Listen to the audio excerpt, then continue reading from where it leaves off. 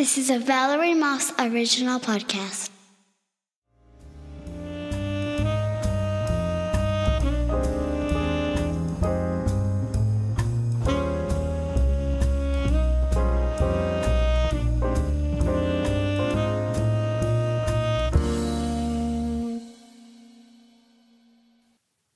Chapter 21, Button Rolled.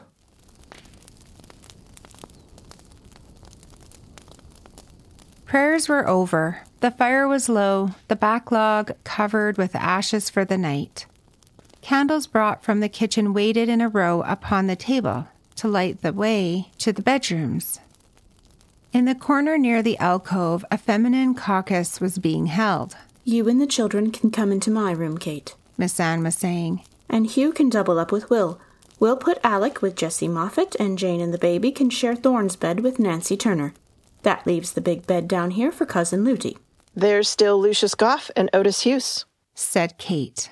"We'll put them in the downstairs bedroom." A look passed between the Tomlinson daughters. "That doesn't take care of Thorne," said Kate. "She can sleep on the trundle as she always does when there's company." "She won't like it." A voice came unexpectedly from across the room. "Thorne will sleep where she's told to sleep, whether she likes it or not." The Tomlinson women turned with a start. They had not realized their talk could be overheard. Judith was standing near the table, about to pick up her night candle. She had taken no part in the domestic discussion for the simple reason that she was not interested. But she turned now and sharply addressed Thorne. "You will sleep in the trundle bed as Miss Anne says, and no acting the crybaby about it. Do you understand?" Since Thorne had not complained, the reprimand seemed uncalled for. Richard said, "There's no need to speak to her in that tone, Judith." He turned to his mother. "The trundle bed is too short for Thorne. Why can't one of the younger children take it?" Miss Anne explained that the younger children were doubling up as it was. Judith said, "Thorne will sleep in the trundle bed and we'll hear no more about it." She turned to Alec Mitchell. "Will you draw the bed out, please?" She seemed to have taken charge of operations. But Miss Anne was still, to her sons-in-law, the head of the house. Alec casting an inquiring glance in her direction and received a nod of assent. A queer tension gripped Judith as she watched Alec draw the trundle from under the bed in the alcove and pull it out into the center of the room. As she remembered it afterward, they were all standing in an irregular circle about the bed. Hugh Turner, Otis Hughes, and Lucius at the right of the fireplace. Richard a few feet away near the piano, herself by the table where stood the night candles. Jessie Moffat, who had already picked up his candle, was near the hall door. Miss Anne and her daughters, with the children, formed a group near the alcove. Judith saw Thorne, who had been standing near the hearth, move closer to Richard. Anger rose within her, followed by a queer nausea. She felt as she had felt that other time when she heard the clock strike, as though the temperature of their room had suddenly dropped. A strange premonition of impending mischief gripped her. She told herself that this was imagination and looked about to see if others felt it too. Then suddenly, while she was looking at it, she saw Jessie Moffat's candle go out. One by one, she watched the candles all over the room go out. The smell of smoking tallow was acrid in her nostrils. All the people in the room were in shadow now.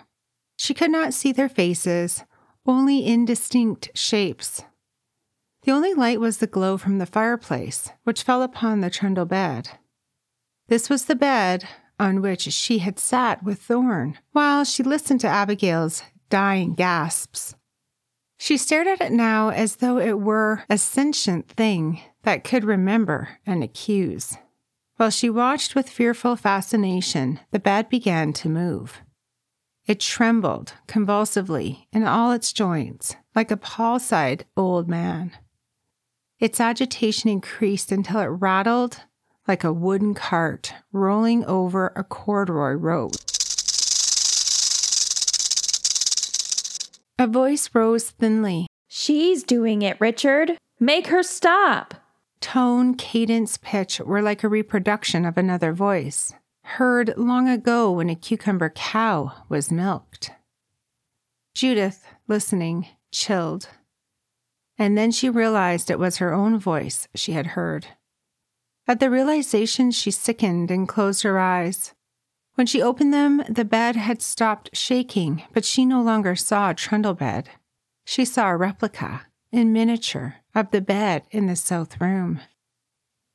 Richard started toward his wife, alarmed at the ghastly pallor of her face. The skirts of his coat almost brushed the bed. Judith cried, Don't touch it. Stay where you are. The bed shuddered and began shaking as before. Judith closed her eyes against the motion, which made her seasick. When she opened them, the bed was still. It was again the trundle bed.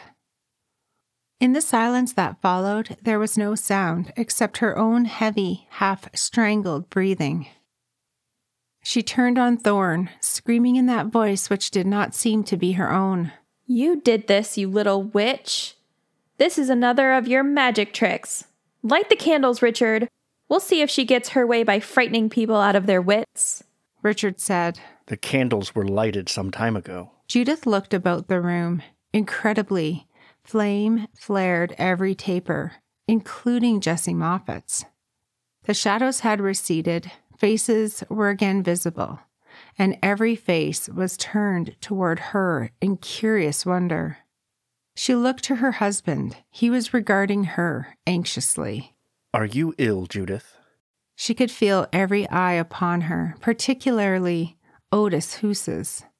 She was conscious of the fascinated interest of the farmhand, but she saw only Thorn's white face with dark eyes wide and watchful. She noted that from where the girl was standing, she could not have touched the trundle bed. Richard repeated his question. Are you all right, Judith? Quite all right, thank you. There was a concerted sigh of relief from the onlookers. Miss Anne began collecting the children, marshalling them to bed. Thorn asked, Am I to sleep down here in the trundle bed? No, said Richard. Anyone can see the bed is too short for you.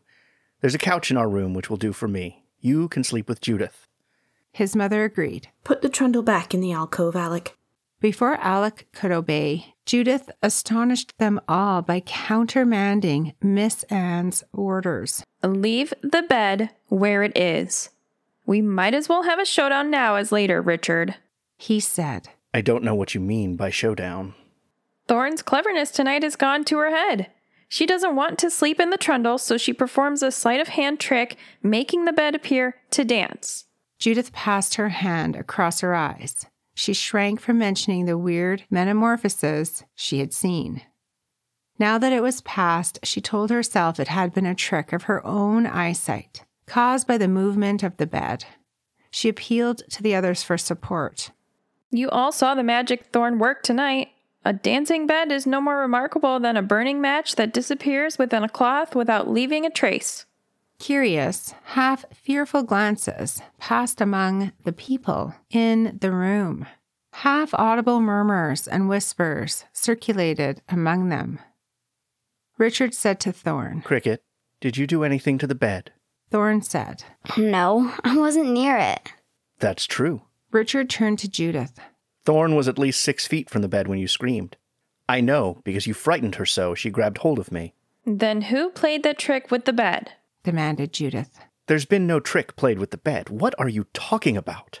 Suddenly, she knew sickeningly that he was going to deny having seen the thing which had frightened her. If you didn't see it, Richard, it was because you were looking elsewhere. It was perfectly visible, even if the candles did gutter down. The rest of you saw it, didn't you? She looked about the room, sharply at first, then fanatically, as she saw blank denial in every face. You know you saw it. Will you... Jessie, Moffat, Lucius, why do you all just stare at me, pretending you didn't see Thorn's trick of legerdemain? You were kinder to Abigail. You were quick to assure her that you had seen milk come from a cucumber cow. No one answered her appeal. The men addressed returned her frantic gaze in silence that became so oppressive it was like shutting off the air to her lungs. She loosened the ribbon at her throat and looked about for a window to open, wondering why it was so hard to breathe. Her eyes bulged as though she were choking, and she breathed open-mouthed like a fish, gasping for air. Richard's voice seemed to come from a vast distance. No use having hysterics, Judith. I'm putting the trundle bed away. His brother Will came forward to assist him. Judith saw them whispering together as they pushed the trundle back under the bed in the alcove. She told herself that they were agreeing on some course of action to protect Thorn. After that, there was a slight rearrangement of sleeping accommodations, for when Richard said, There. That puts the trundle out of sight. A wail rose from an unexpected quarter. If you think I'm going to sleep in the alcove with a piece of furniture Judith saw cutting up, you're crazy. 300 pounds of quavering terror faced him belligerently. Cousin Ludi, her mouth still full of the coconut cake for which she had made a surreptitious trip to the kitchen, looked so ludicrous that Richard began to laugh, and his laughter eased the tension. The furniture has not been cutting up, Cousin Ludi. Judith said it did. Personally, I'd take a schoolma'am's word against a farmer's any day. All right. If you're afraid to sleep down here, you can have our room, and Thorn can sleep with you. Judith and I will sleep in the alcove. Unless Judith is afraid. Judith had recovered from her hysteria. Kate had brought smelling salts and made her lie down upon the couch. She sat up now, protesting that she was not afraid and never had been. She was merely annoyed at having tricks played on her. If Richard slept in the alcove, of course she would sleep there too. Whereupon the rest of the family took their candles and departed for rooms above. Still laughing at Cousin Ludi, the fat woman's round face, smeared with fright and coconut icing, had restored to the Tomlinsons their forgotten sense of humor. Richard showed Lucius and Otis Hoos into the downstairs bedroom. As he set the candle on the mantelpiece, he said casually, Judith has not been well lately. I'm afraid her eyes are bothering her. And that was the only apology offered for his wife's unusual behavior. Lucius was chagrined to find himself quartered with the lawyer. He had hoped for a chance to talk privately with Richard, and the presence of Hoos made this impossible.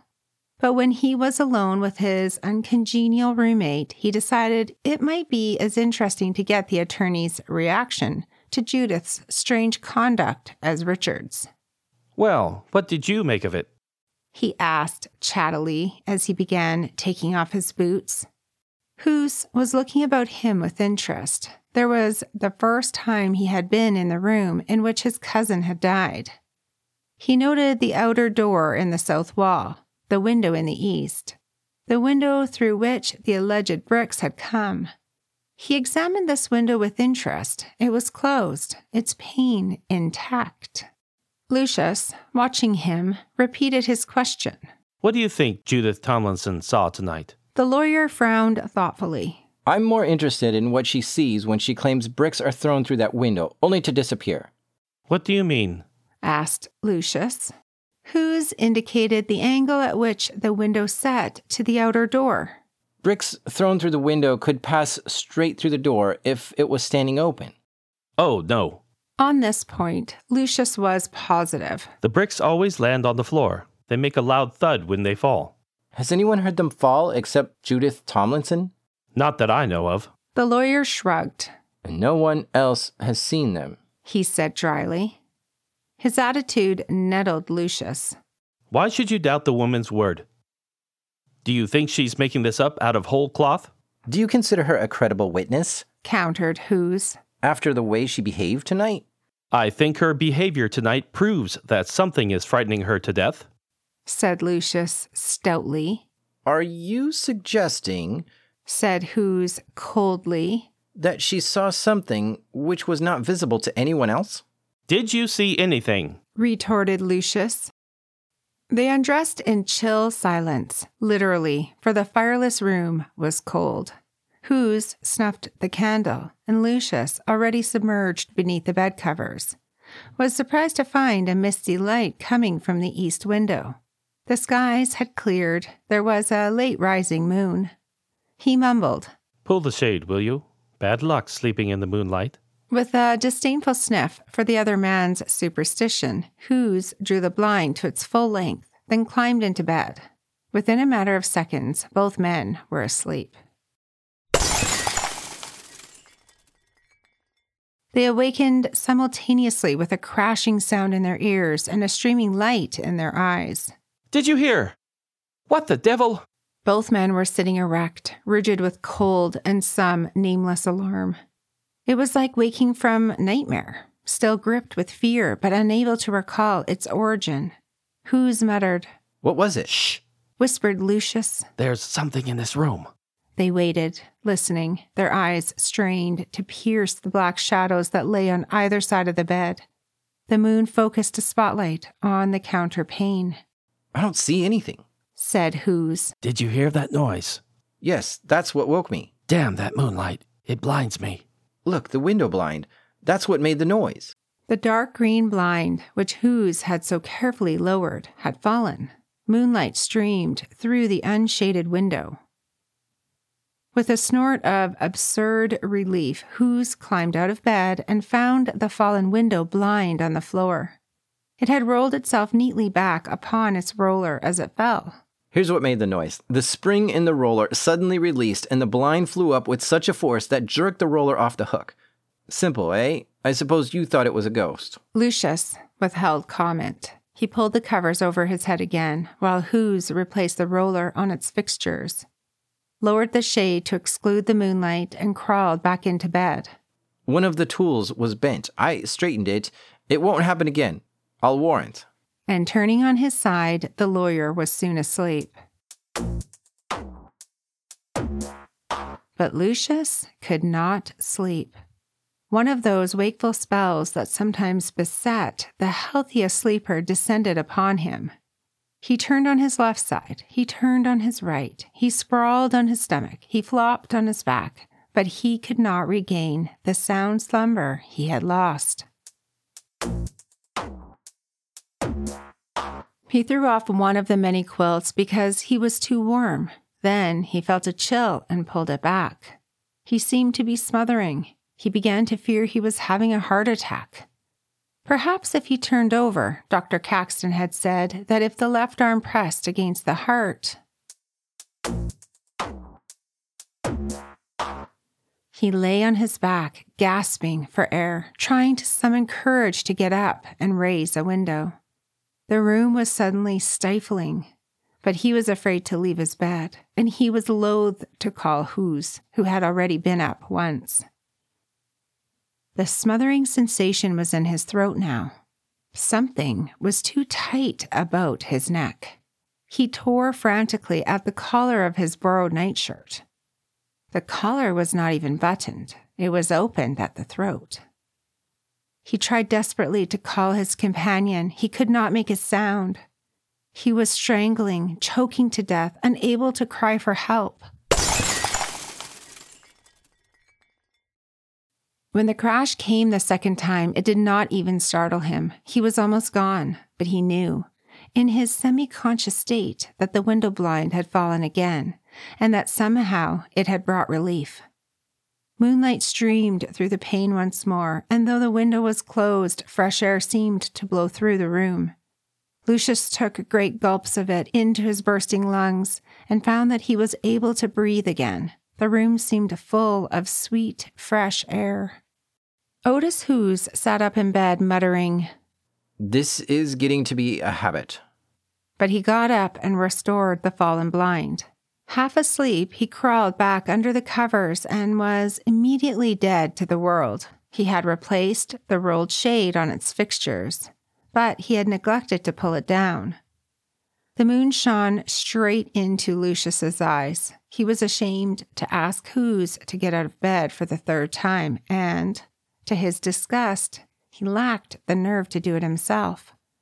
So he lay staring at the moonlit window, his body icy with sweat.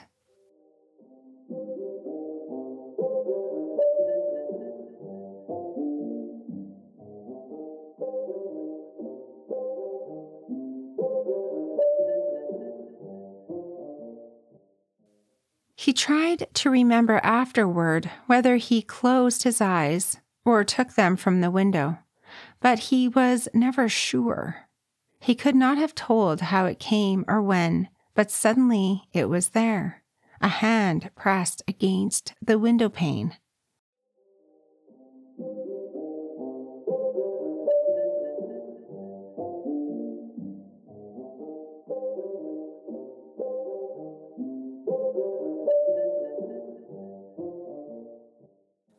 There was nothing dim or misty in its shape. It was as vividly outlined against the glass as though the room were a powerful spotlight. It was a woman's hand, slender, long-fingered, and so white that its texture seemed luminous. There was curious pathos in the way the hand was pressed against the pane, slightly cupped, as though shading a pair of eyes that were trying to peer into the room. Yet Lucius saw no face, no arm, no body, nothing beyond the window but inky shadow, except for the spot of moonlight illuminating the hand.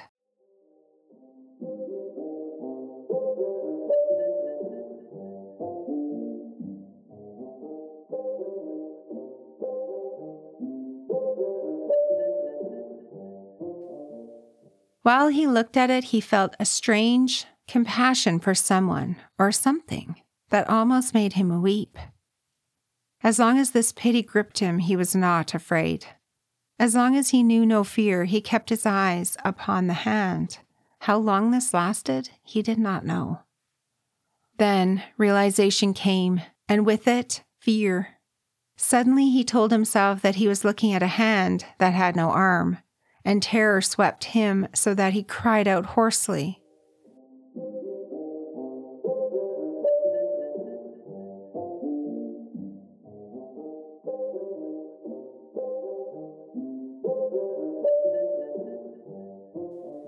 Otis Hughes sat up in bed. Lucius pointed to the window. The hand was gone. He did not tell Hughes what he had seen. He could not. He was still in the grip of a nightmare that tied his tongue. He told himself that in the morning he would tell the lawyer of his experience and let him question it if he dared. But he could not speak of it tonight. So when Hughes climbed out of bed for the third time and drew the blind, shutting out the disturbing moonlight, Lucius turned on his side and went quickly, soundly to sleep, like a man drugged. He did not waken until voices and footsteps beyond the hall door warned that it was morning, and the rest of the household was astir. Hughes was already out of bed, the two men dressed in curious silence. Perhaps it was only the natural glumness of the early morning, but for some reason Lucius's resolve to relate his nocturnal experience began to dissipate with daylight. He was certain the lawyer would not believe him. Hughes would discredit the whole episode as a nightmare. The thing should have been told at the moment, before any doubts, even his own, had time to germinate. Already Lucius was beginning to wonder if he had been the victim of an exceedingly realistic dream. And then an odd thing happened. Hughes, in dressing, dropped a collar button. It rolled through a crack under the closet door. The walls of this closet were unfinished, and rough 2x4s left a space of several inches where floor and wall failed to meet. Hughes cursed lustily when he saw where the button had gone. Damn the luck, it's rolled down the hole. Lend a hand, will you? Your fist is smaller than mine. Lucius's long, slim hand slipped easily under the floorboards and retrieved the missing button. Likewise, a bundle of rags stuffed between the sleeper and the floor. Lucky those rags were there. They kept your button from dropping through to the cellar. Hughes did not answer. He was regarding with queer interest the handful of rags, which were not rags at all, but a homemade doll. with a velvet ribbon tied round its neck so tight that its head lolled foolishly to one side. When Lucius saw the doll, his face paled. Have you ever seen this before? Asked the lawyer. Lucius nodded. He had an uncomfortable sensation of being on the witness stand. There was no doubt it was the same doll. Lucius remembered it only too well. He reluctantly admitted as much. I wonder how it got under the floor of that closet. Maybe it fell down there by accident. It couldn't have fallen through a crack that narrow. The implication was obvious. The doll had been hidden under the floor. Sharply, Lucius recalled his weird experience of the night. He debated whether or not to tell the lawyer. Desire to prove a point overrode prudence. Briefly, he told of the hand he had seen at the window and the peculiar suggestion it carried of eyes peering into the room. Both men glanced at the window from which the blind had fallen 3 times. It was on a direct line with the spot where the doll was found. For once, Hughes had no ready argument to sustain his own skepticism. He recalled what the doctor had told him about his cousin's death, that she had choked to death from no apparent cause. All that he had seen in this house, all that he had heard of it, suddenly assumed a sinister significance. Suppose, for the sake of conjecture, mind, I don't claim to believe any such thing, but suppose your experience last night was something more than nightmare. Do you think it was in any way connected with the secret of the doll's hiding place? I do, said Lucius. That means you believe this doll was responsible for my cousin's death, said the lawyer. But Lucius was not prepared to go that far. Oh no, how could it be? Knowing poor Abigail's fear of this thing and her nervous start at the time, I should say the sight of this doll with a strangling cord around its neck would have been sufficient to frighten her to death. Lucius, now thoroughly alarmed, said hastily that he did not think anything of the kind and suggested that they put the doll back where they had found it. But this Hughes refused to do. In that case, then, we'll show it to Richard, said Lucius, and on this point they finally compromised.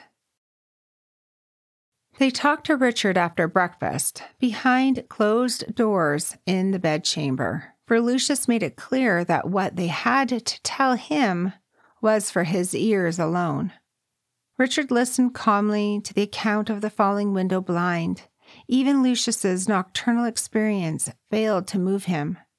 But when Hughes took up the narrative and told of the rolling collar button and what was found beneath the closet floor, every trace of color drained from Richard's face. There was no question of the shock he received when Thorne's doll was laid before him. He regarded it for a long moment in silence. Then he said, "Thank you, gentlemen, for coming with this to me. I should have destroyed it long ago. I'd forgotten it was there." You mean you know about it? The lawyer's sharp query betrayed collapse of a rapidly building case. Richard said coolly, "I put it there myself." For a second, the two lifelong antagonists faced each other in open hostility. Lucius, the onlooker, thought, Richard is lying and Hughes knows it. My late wife had a morbid fear of this doll. Richard explained. So I hid it where she could not possibly find it. In her own room? Said Hughes skeptically. Where no one could find it. Said Richard. There are children in this house. The doll was their plaything. The one place they were never allowed to play was in their mother's room. He said children. Both men noted that he pointedly referred to his own small boys, ignoring the girl who had made the doll.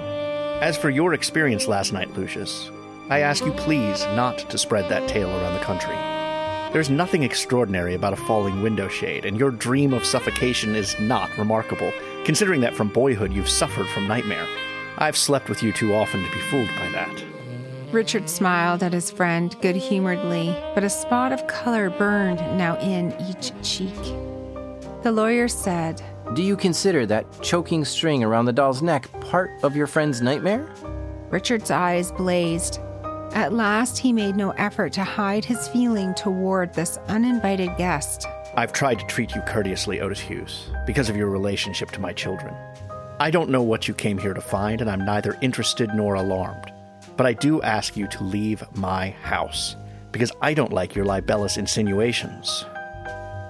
Perhaps it was the unlooked-for explosion. Perhaps it was the word libel, which brought the lawyer to realization that he had nothing but dreams and toys on which to found his vague suspicions.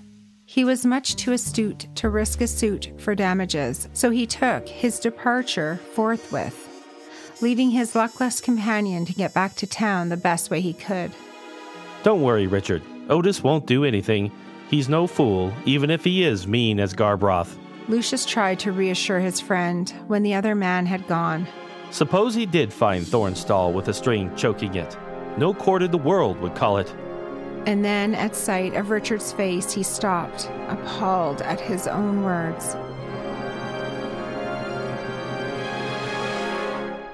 I mean, the doll had nothing to do with Abigail's... He floundered helplessly and gave up, muttering something about business in Woodridge. He asked if he might have the loan of a horse.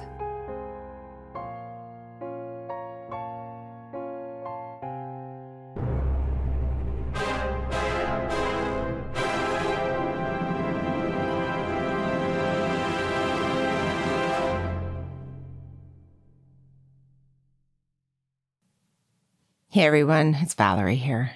I'm the director and narrator of this mystery book by Margaret Eckhart. Have you guessed the title yet? I wanted to give a shout out to all of the cast because some of them played multiple characters. Adam Abrams, he's another Canadian being represented in this book. And he plays Old Judge Shane, the twins from Bridgeport, the gatekeeper in episode 2, as well as Jimmy Turner.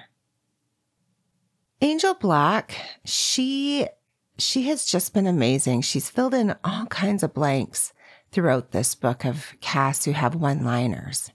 Here's a list of hers. Bishop's widow, Martha Shook, Ellie Barkley, Jane Mitchell, Jenny Barkley, Mrs. Pruitt, and Nancy Turner.